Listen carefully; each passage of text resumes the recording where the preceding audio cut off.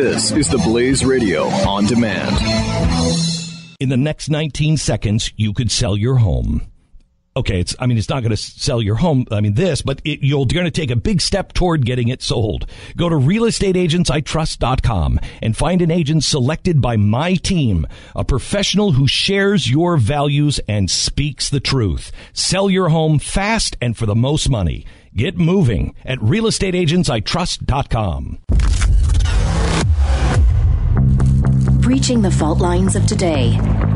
Welcome to Reform This with Dr. Zuhdi Jasser on the Blaze Radio Network. This is Dr. Zuhdi Jasser, and welcome back to another episode this week of Reform This. Your faithful podcast host with the Blaze Radio Network, bringing you a one-of-a-kind podcast, not equaled or matched anywhere, where you find an American Muslim patriot, a reformer, who takes on those issues that challenge us day to day to breach that divide between what is the most important chasm in the world today, the chasm between radical Islam, theocratic Islamism, and the free world, the land of secular liberal democracy, universal human rights. And how do we approach each of these battlefronts and confront issues day to day that do breach those divides and can educate you and me on where we can push the buttons that will make us freer, defeat our enemies, and win this battle against jihad that cannot be won militarily. Yes, we might win some skirmishes here or there, but the bigger battle, the grand jihad that they have against us, can only be won ideologically from within the House of Islam, and that's what I'm bringing you here on this podcast. A lot to talk about this week. A lot has happened. And I want to spend some time today talking to you about a few issues. One is to look at more, drill down on what is being termed by the Trump campaign as extreme vetting, but actually simply the right thing to do against those who may be coming to our country to invade, to be insurgents, and how do we filter and vet against them. Second is the latest on more attacks against ISIS by ISIS as that cancer continues to spread. And last, the ever controversial issue of Hillary's right hand, faithful Huma Abedin. And yes, as much as some of us have avoided that issue, I think the way Paul Sperry presented it in the New York Post warrants a discussion, especially now as the Hillary Clinton campaign brings front and center who would her advisors, chiefs of staff, and others may be. It is so important for us to address what is and who is Huma Abedin. So, first, I think it's important to look at what do we mean when we talk about extreme vetting? And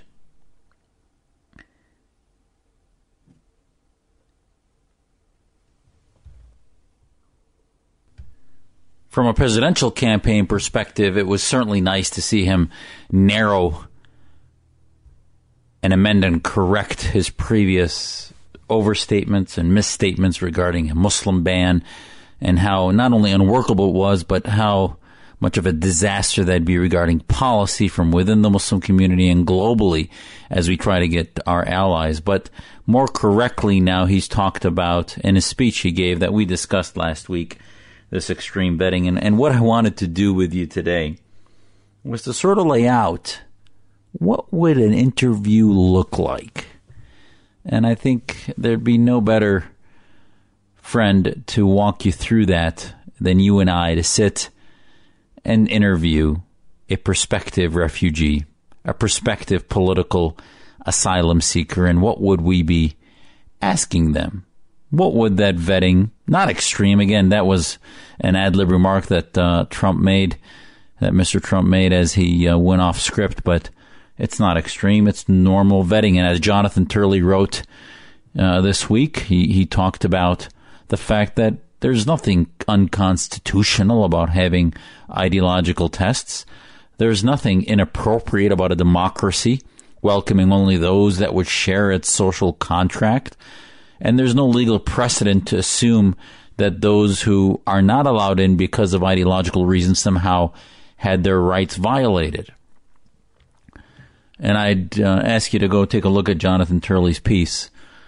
And as I debated this week on Fox News and elsewhere, I think this is central not only to our domestic policy, but to our foreign policy. But I think to my listeners today, let's look at what a interview may look like. And as I mentioned before, the principles are not that hard. And that's why I think the interview is so important, is for you to see how in 15, 30 minutes, and I've talked to some unnamed former military analysts, intelligence officers, and others who've sent me notes, and I've spoken to who've said, Zuhdi, you are right on the money. We do this all the time. When we give security clearances, when we interrogate translators and figure out if they can work with us in Afghanistan and Syria and Iraq and elsewhere where we're doing operations, we don't just say, hey, do you have a good CV? Do you pass a background check and that you've not had any criminal or terrorist activity? But they look at their ideological footprint.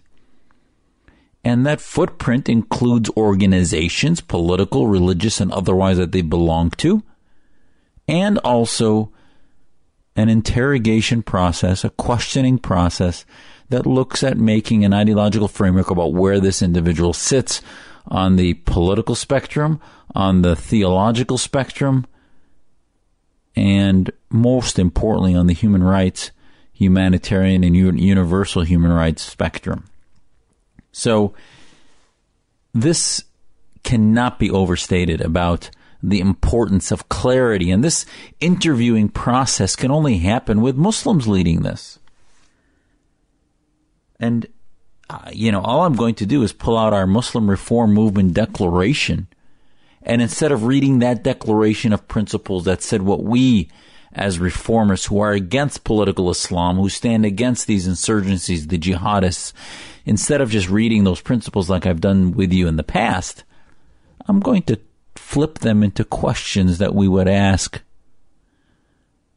a prospective asylum seeker. So let's pretend we're sitting with Abdul.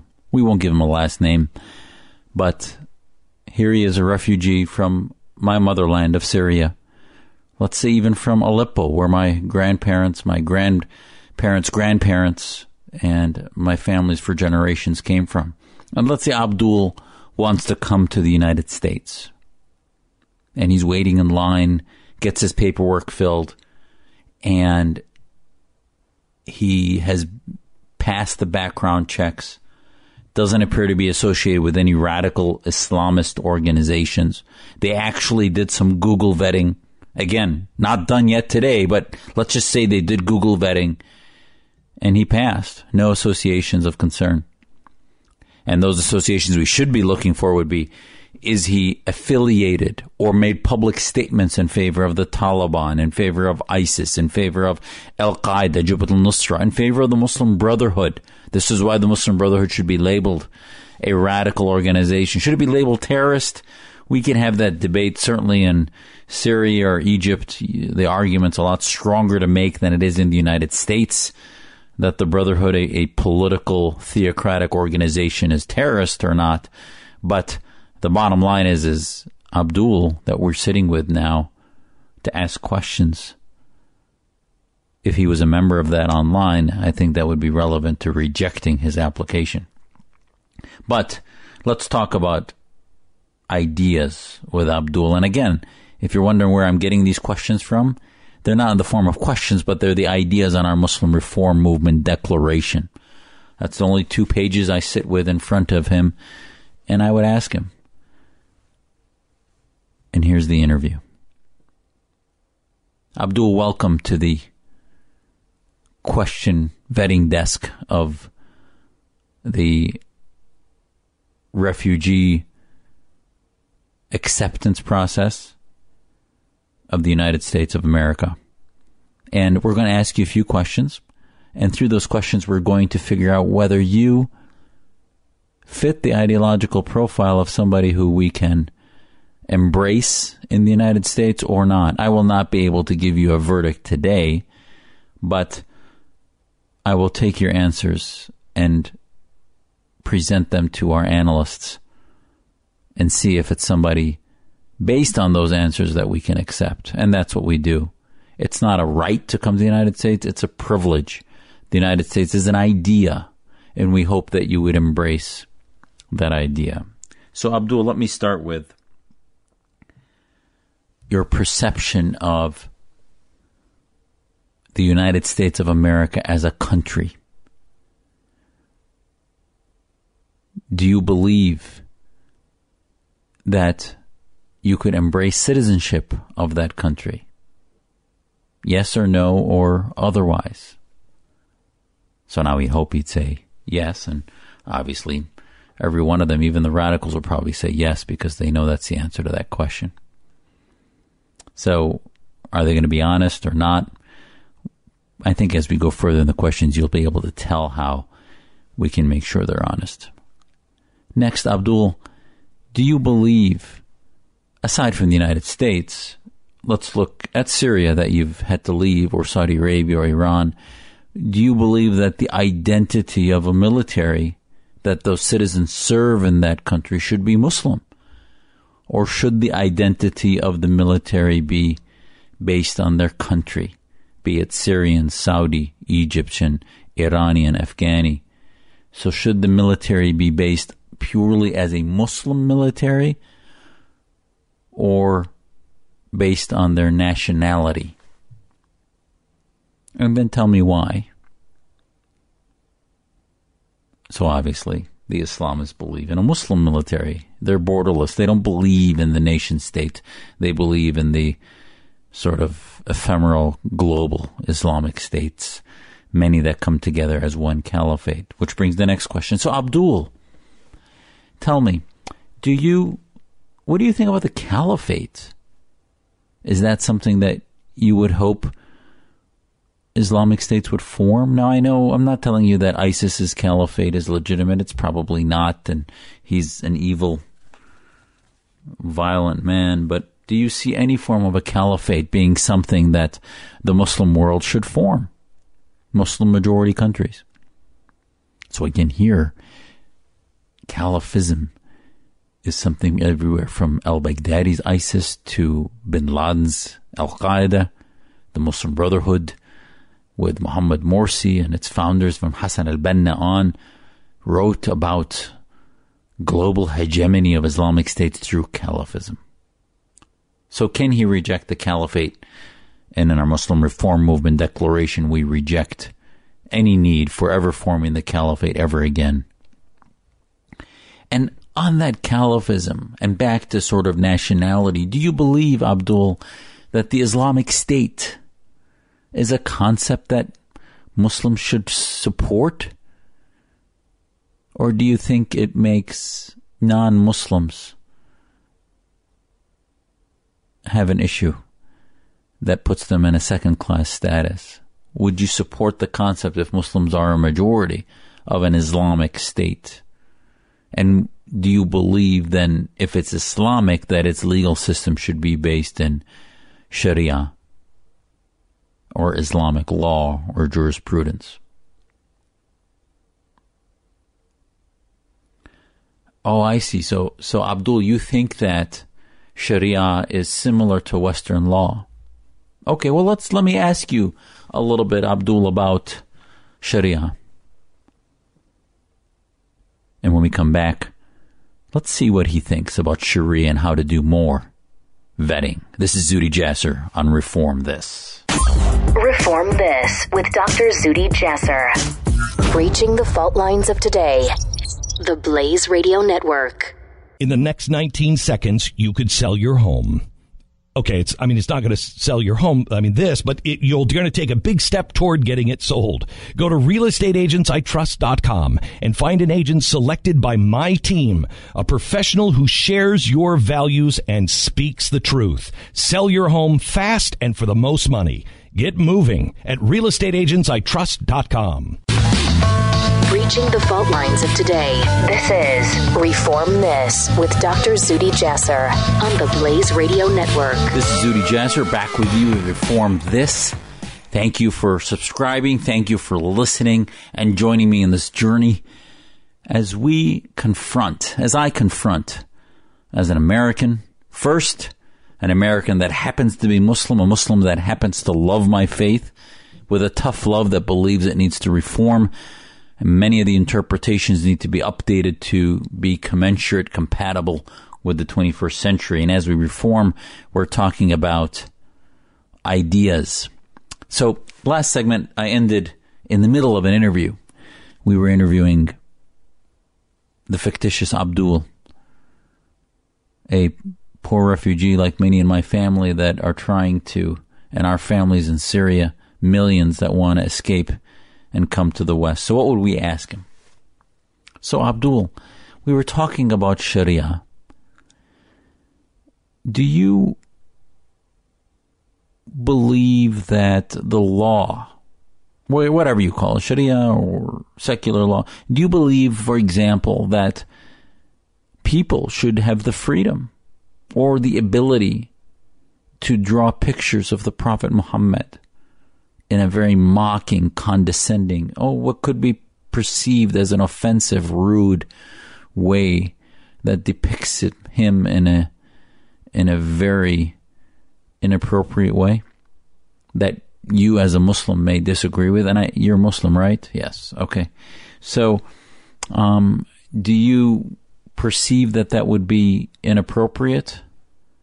And if you think it's inappropriate, would you believe that the state should create a law that prevents and censors certain type of offensive cartoons, offensive music, offensive poetry, literature, and writing?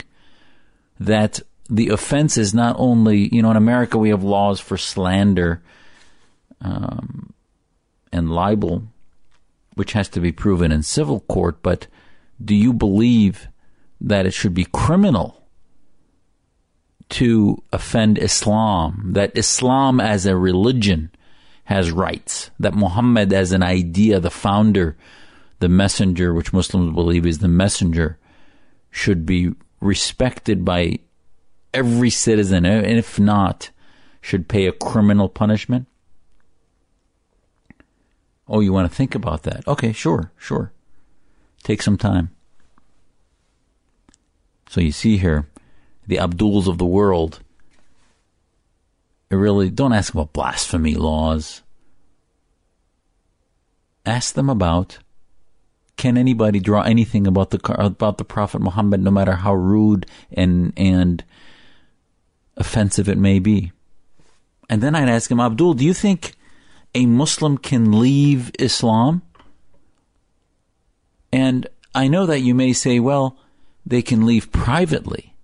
Can a Muslim leave Islam and then go on television and say why he left Islam? To stand at the corner in a large city and preach the gospel, preach another religion, because he believes that he has left a faith that he finds in error. Now, I ask you that. I'm Muslim, so don't believe that I'm saying this because I think that Islam is in any way positive or negative. It's just, do you think that freedom should exist? So not only private apostasy, but public apostasy. Should people have the freedom to leave the faith and then talk about it and encourage others?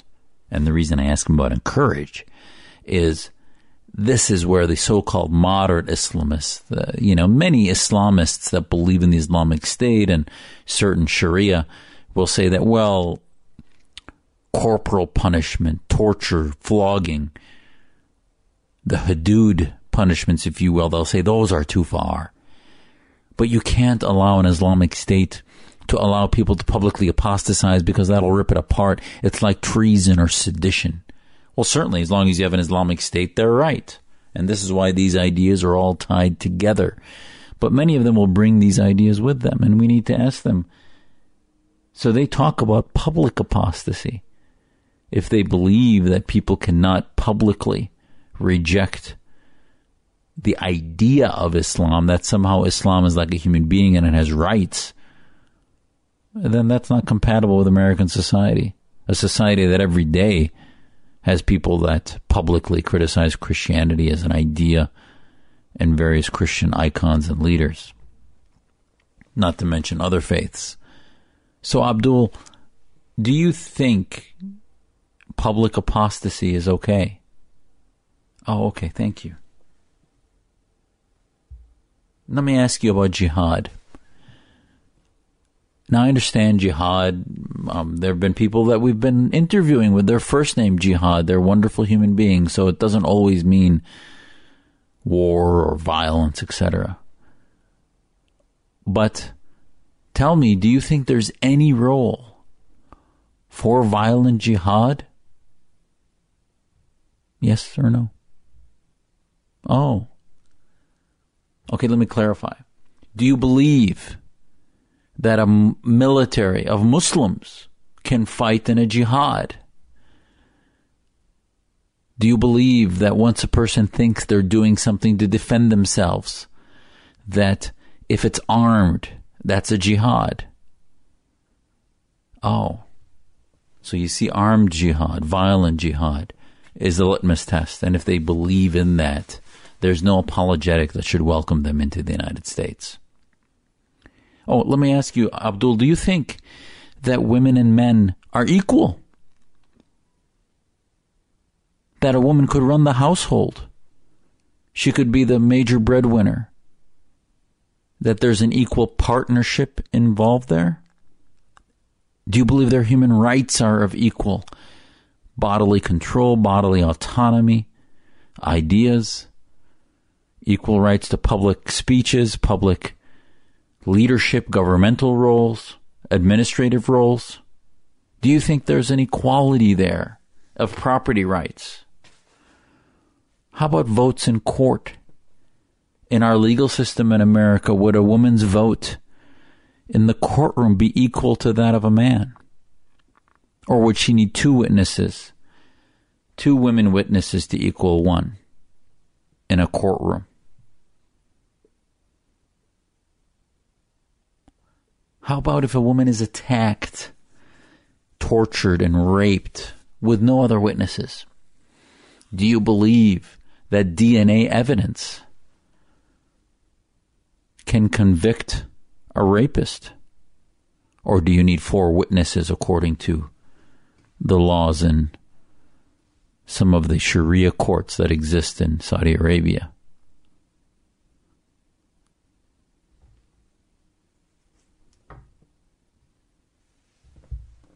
How about the LGBT community, the lesbian and gay community? Do you believe that they have equal rights to self-determination of their sexual identity? Or should they be punished? We see in Iran they're thrown off cliffs. We see in many Muslim-majority countries the governments don't even recognize that those human beings exist. Do you think they're human beings with equal rights? What about minorities? Do you believe any other faith identity has an equal right to be the president, to be judges in court, with access to political office and leadership in the community, with equal rights under the law, whether they be Jewish, Yazidi, Shia, other minority sects, Baha'i? Oh, okay, thank you. I'll let you think about what his answer may or may not have been. And lastly, do you believe that the minority rights can sometimes trump the majority? Or do you think democracy is about elections? That as long as 50% plus one vote on something, then that makes it the right thing democratically? Because I know you're coming to a democracy, but how do you define that democracy? And last, do you believe in the Universal Declaration of Human Rights? Many Muslim countries signed the Cairo Declaration of Human Rights, and that they refused to acknowledge the UDHR because the Cairo Declaration was based in Sharia, based in the Islamic identity of the states that signed it. What do you feel? Would you abandon the Cairo one and sign and adhere to the UDHR?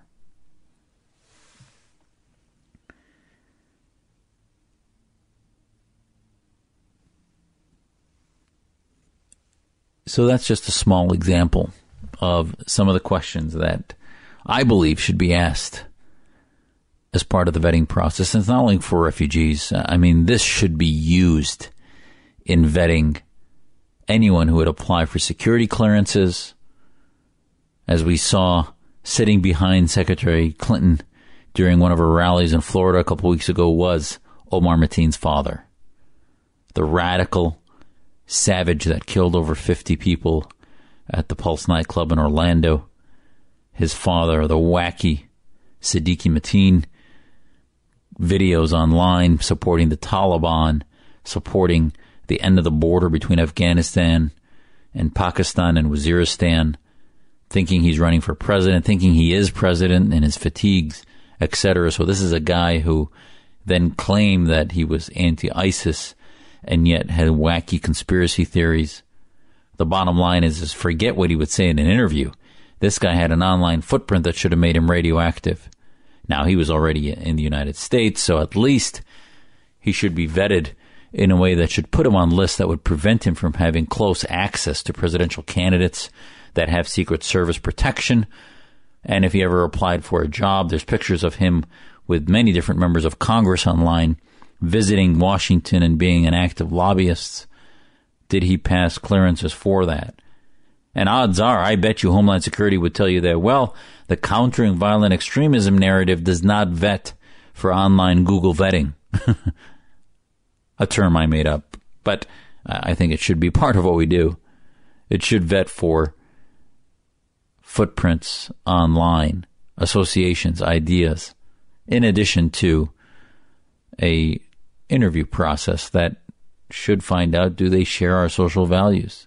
Do they share our understanding of what it means to be free in the social contract of Americanism? Or will they come in and, based on the interview that I just mocked for you with a fictitious Abdul, would they answer the right way to those questions? And I think any of you understand what America is will know what the right answers were to those.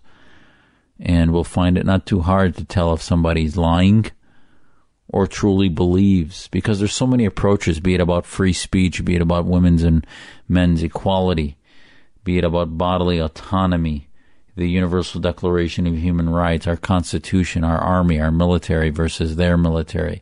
And by the way, lastly, it's not just about Islamism.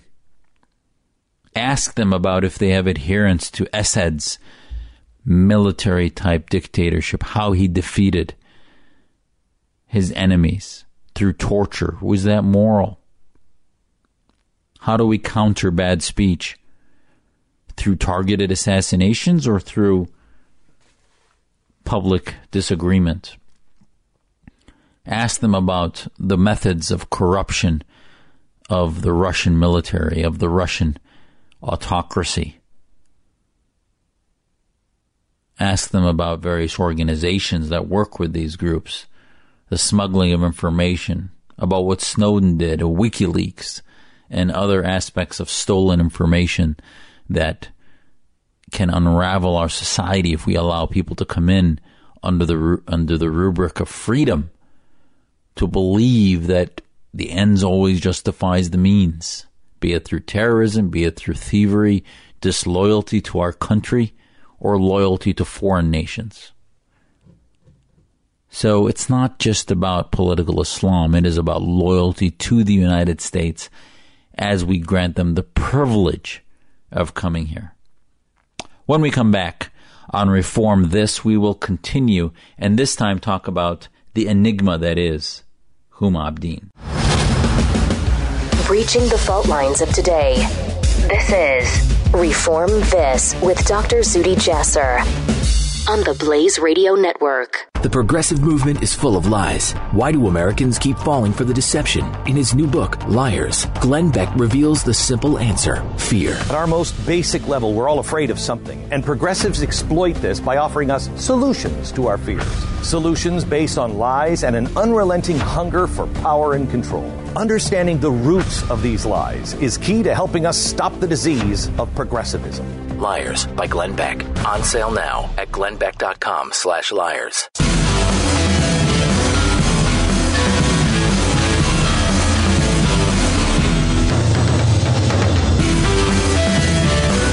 The Blaze Radio Network on demand. Reform This with Dr. Zuhdi Jasser. This is Zuhdi Jasser. Welcome back to another segment of Reform This, where we confront the most controversial but the most relevant and germane issues to the battle for our national security, the battle against radical Islam, and against the ideology of Islamism or political Islam. And there's been no more central nexus to this entire conversation than the question of foreign influence, of the influence of countries, especially petro-Islamic countries like Saudi Arabia. And Saudi Arabia is clearly, as you and I have talked before on this program, is the central cancer cell that obstructs reform and promotes a version of Islam that is just incompatible with what it is to be free, what it is to be American.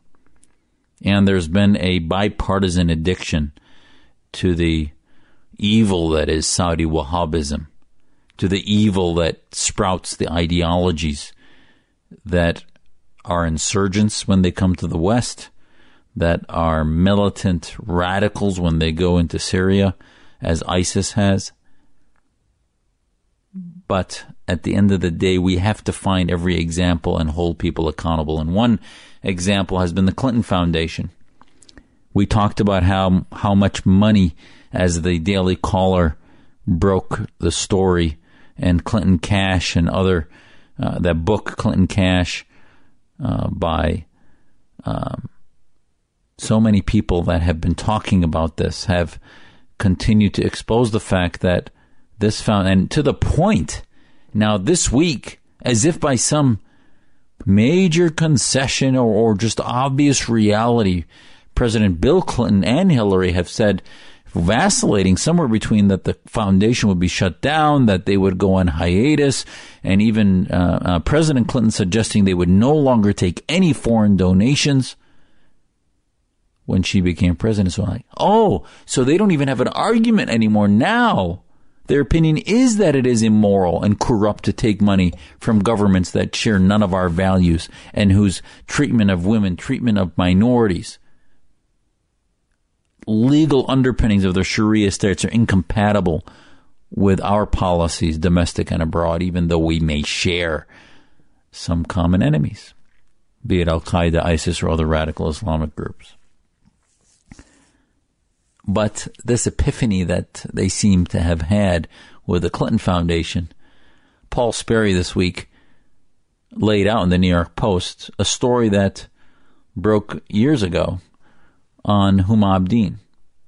Huma Abedin is has become a bit iconic just by virtue of her presence to the right of Hillary Clinton all the time as sort of her gopher, her assistant, her from the time she was a young intern to persist at her side through her time as a senator, as a time as a Secretary of State, and now a time as a candidate, as the nominee of the Democratic Party.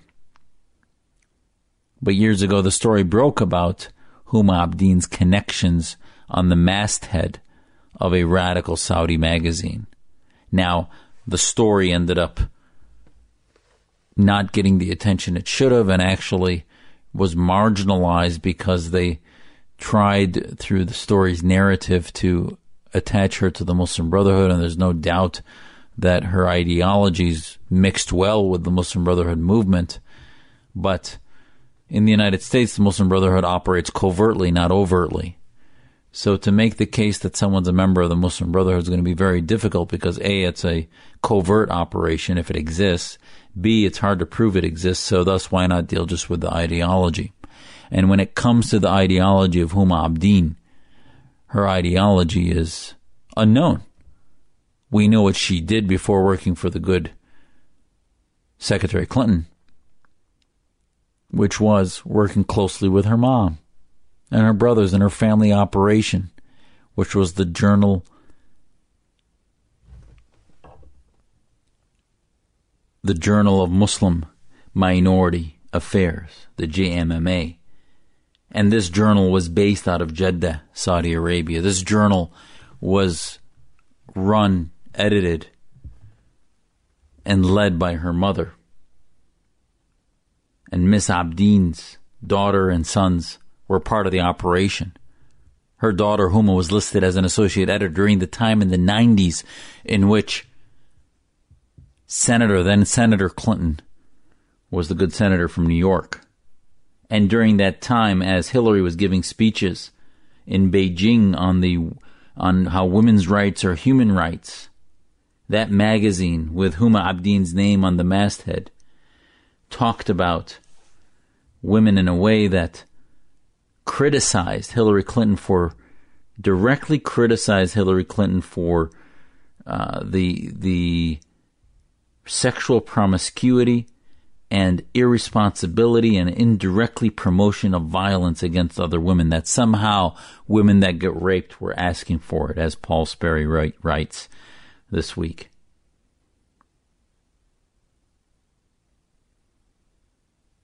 And the author who wrote that was a Saudi official that was writing for the journal that Huma was an associate editor for, and was an official with the Muslim World League, a known conduit and leading organization for global Salafi Islamist movements, and including close connections with the Muslim Student Association, Muslim Brotherhood movements in the West.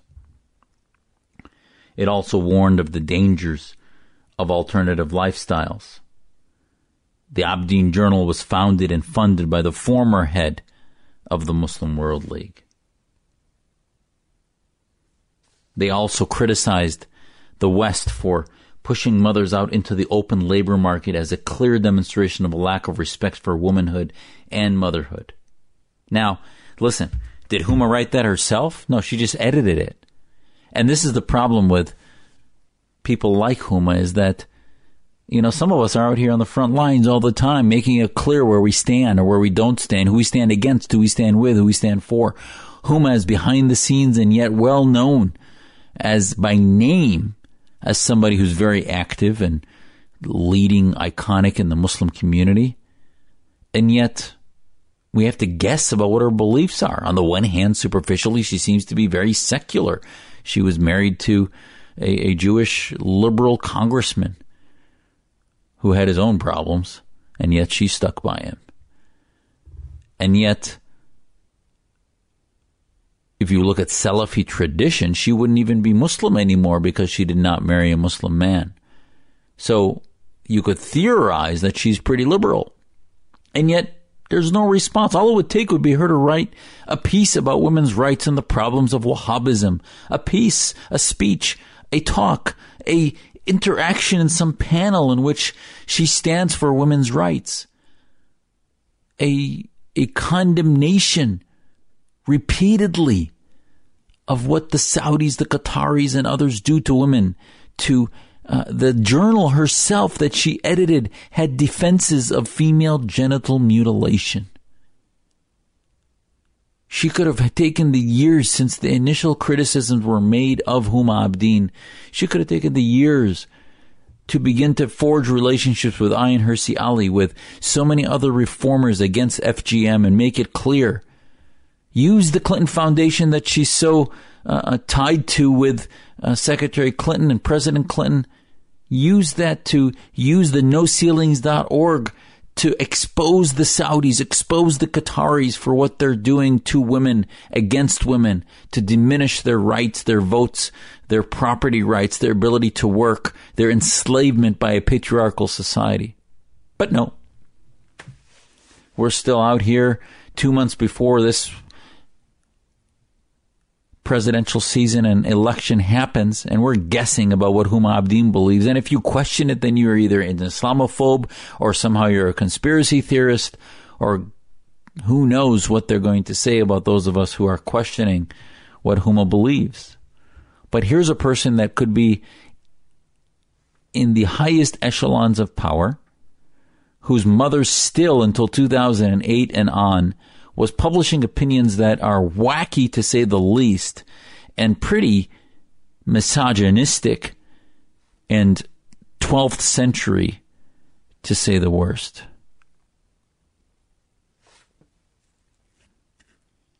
It offends me as a Muslim that I cannot speak out against what Huma may stand for and expect a potential possible chief of staff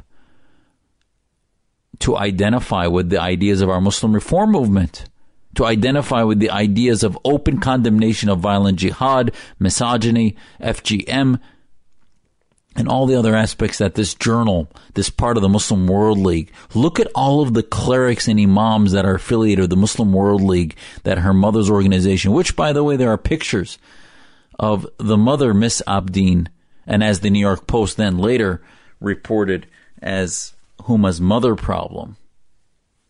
And for those who think, the sins of the mother or the sins of the father, as they say, well, in my book, A Battle for the Soul of Islam, as much as I talk about how much love and affection I had for my father, I also had differences that I laid out clearly in my book that he and I had on certain issues. So, at the end of the day, these things, she's a very public person, will be affecting public policy towards domestic national security, NSC operations, White House personnel, security clearances, and vetting at the highest levels of the United States government. So it is within the realm of reason that the American people have an input and a say into understanding what the ideas of Huma Abedin are and how closely related she is to Saudi Arabia and those ideas. I don't care what appearances she has of how secular or liberal she may be. But it is time that Hillary Clinton and Huma Abedin no longer simply stand behind, backing out of foreign donations, but rather telling us that they stand against all of the ideologies of the Saudis and her mother's journals, Miss Abedin's mother's journals, that are incompatible with America. This is the tough love that we in the Muslim community need, and the reality that should be expressed and held accountable. And we'll do the same to Mr. Trump's advisors, be they connected to Russia, be they connected to any other operations that make me concerned, Trump Dubai. I think that this is not a left-only problem. Now, Mr. Trump has had some positions that has put him at odds with those, so it becomes a little more clear that at least he's not beholden to some of that. Now, most of his positions that are strong against Islamists are domestic rather than global. So I'm still waiting to see how he stands against the global Islamist establishment. But I still think it's very important and revealing, and the story should not go away about Huma Abedin and holding her accountable to what a security clearance would be regarding anti-Islamism in a possible Clinton presidency. You're listening to Reform This with Dr. Zuhdi Jasser, the Blaze Radio Network. Don't miss Pat and Stu. Shows you how Bill Clinton got elected, though, in 92. Without Ross Perot, we don't have a Bill Clinton presidency. In 92. In 92. 96, he would have won anyway. Yeah, I don't know about that. I mean, Perot only got... Nobody knew the guy. In 92 was... I'm saying 96. Yeah. In 96, but 96 I think Clinton would have won. But nobody knew him in 92, so why would they know him better in 96? Pat and Stu. Weekdays at 5 p.m. Eastern on the Blaze Radio Network.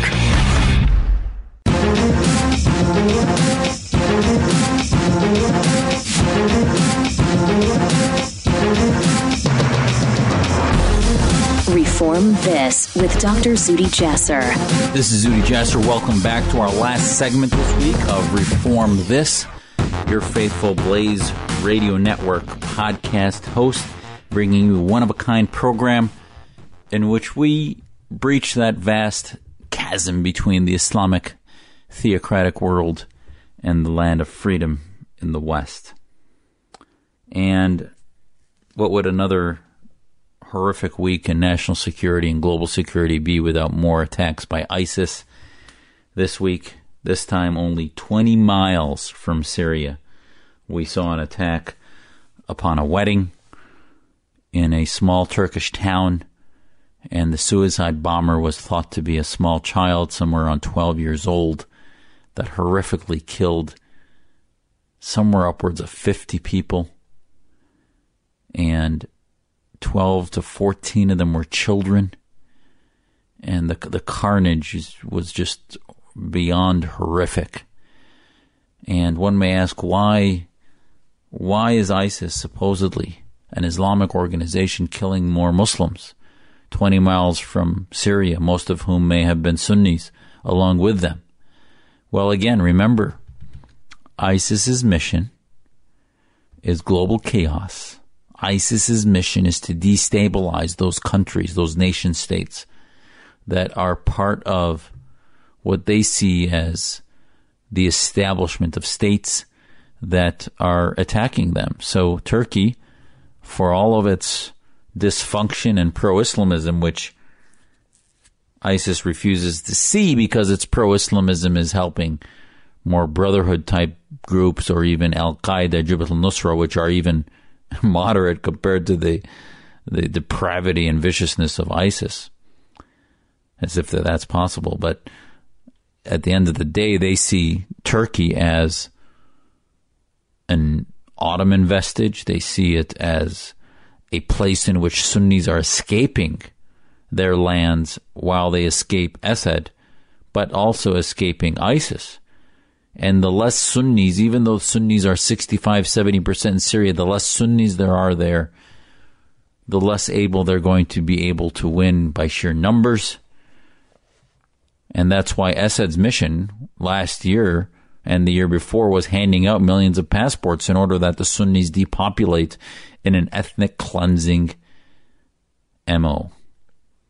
So Turkey became that conduit of 500,000, if not almost 1 million refugees that, for many reasons. And now if you look at Erdogan's response this week, he has blamed not only ISIS, but blamed the Gulen movement, blamed the secularists, everyone except his theocratic AKP party, which has been using the recent so-called coup attempt in order to solidify power and further end vestiges of democracy that are part of Turkey. But again, another attack this week. More horrific eschatological endings. We saw the Dabek magazine a couple weeks ago with a cross on it that talked about the destruction of all of those who are non-Muslim believers and the subjugation of minorities. And we see in Iraq another attack by ISIS, by another child, 13, 14 years old, that committed the suicide bombing. Now, the disease in Iraq is also related to a lack of nationalism, a lack of, because Iran has basically taken over Baghdad, we see many Sunnis that were secular Baathists just allowing ISIS to wreak havoc on the country, and that'll continue, and especially in our absence, that will grow. And as we talk about Iran, I have to say this week, Senator Kirk from Illinois hit the nail on the head when he said President Obama, as the Wall Street Journal reported, was basically acting more like the drug dealer in chief as he handed over $400 million in non-American bills on pallets to Iran through delivery onto their airplanes. And, listen, regardless of the excuses, I have to tell you the thing I wanted to talk to you about is this whole story is still evolving 4 weeks after the story broke from the great reporting by the Wall Street Journal that laid out all of the disconnects in which the timing, the release of the money only after the prisoners were released, and then the denials of the Obama administration to say that they weren't connected. And then, as we expressed, so many thought leaders to say that, wait a minute, it doesn't matter what the Obama administration thought. What did the Iranians think? And clearly they connected the two. And then after weeks of pressure, it turns out the Obama administration did admit that it was used as leverage. When first they said the two groups didn't even talk. And now the deal was $1.7 billion. We know what happened to $400 million, and they're saying, sorry, we are not going to tell you how the $1.3 billion was transmitted. As somebody, a friend of mine mentioned to me, it was probably transmitted in, 1,000 increments of $9,999, wherever the math would add up. But the bottom line is this the cartel? This is how Middle Eastern cartels act. It horrifies me that my family escaped to come to this land of freedom and democracy, and that its checks and balance were based on transparency. That our media keeps us safe by exposing these realities, and yet even as it exposes it, it turns out that even when the story was made out by the Wall Street Journal, President Obama and his cartel were lying about it repeatedly, over and over. And it just seems to be business as usual that the president can lie about what we did in order to come to a deal to release our prisoners. And forget, it doesn't matter that this happened back in January and that we still hadn't, then, surprise, we had sailors taken off boats by the Iranians that then we had to get back by Secretary Kerry's negotiations. Nobody's saying, well, wait a minute, it became open season on our men and women. Forget the fact that we had what was possibly a CIA asset that just last month was killed and publicly executed by the Khamenei regime. I mean, ladies and gentlemen, what has happened to our government? They're lying to us as a regular MO, and yet he comes and goes to the golf course. The Syrian genocide continues. Iran fuels that. They're beginning to use the money to buy missiles from Russia. Russian cooperation is being normalized. All the while this week, just a few days ago, it was again exposed that they had targeted the computers. The Russian intelligence had targeted the computers of the New York Times, reporters and others, which is an act of war against the United States. And yet, I'm sorry, both candidates on both parties are hands off, gloves off when it comes to the Russians. This is embarrassing. This is not the democracy I know. And I hope our fourth estate wakes up and begins to hold them accountable for the attack by the Russians on us, the acquiescence to Iran, and the bold-faced lies that came from the Obama administration as the story unfolded. That's the biggest part of the story, is the deceit from Josh Earnest and from the spokespeople that tried to massage this in a way that just made it clear that they were operating like a Middle Eastern cartel, like a backroom deals in the tribes that come to a deal. The people don't matter. They just hand off pallets of cash in exchange for this and that promise. And Clinton's no different. We're finding out that tens of millions were passed into the coffers of the Clinton Foundation in exchange for what's called pay for play. What they're calling that as she made deals with these countries, they then all of a sudden needed to provide a spontaneous donation to the Clinton Foundation. Cha-ching. That's how it works. And as we expose it, it just sort of goes in one ear and out the other. Do the American people care about this? I hope they do. When people ask where are the moderate Muslims, we are being suffocated by pallets of cash into regimes that assassinate reformers, assassinate feminists, assassinate minorities, and people who want religious freedom. We need to hold our government accountable, and the media needs to begin to expose the implications of financial exchanges, dishonesty, and bold-faced lies coming from the executive branch. I can't do this work without you. We can't do this work of reform in the Muslim community without transparency at all levels. This is Zuhdi Jasser on the Blaze Radio Network, bringing you a one-of-a-kind program. Reform never sleeps, and together we will reform this. This is Dr. Zuhdi Jasser. Take care. Reform This with Dr. Zuhdi Jasser on the Blaze Radio Network.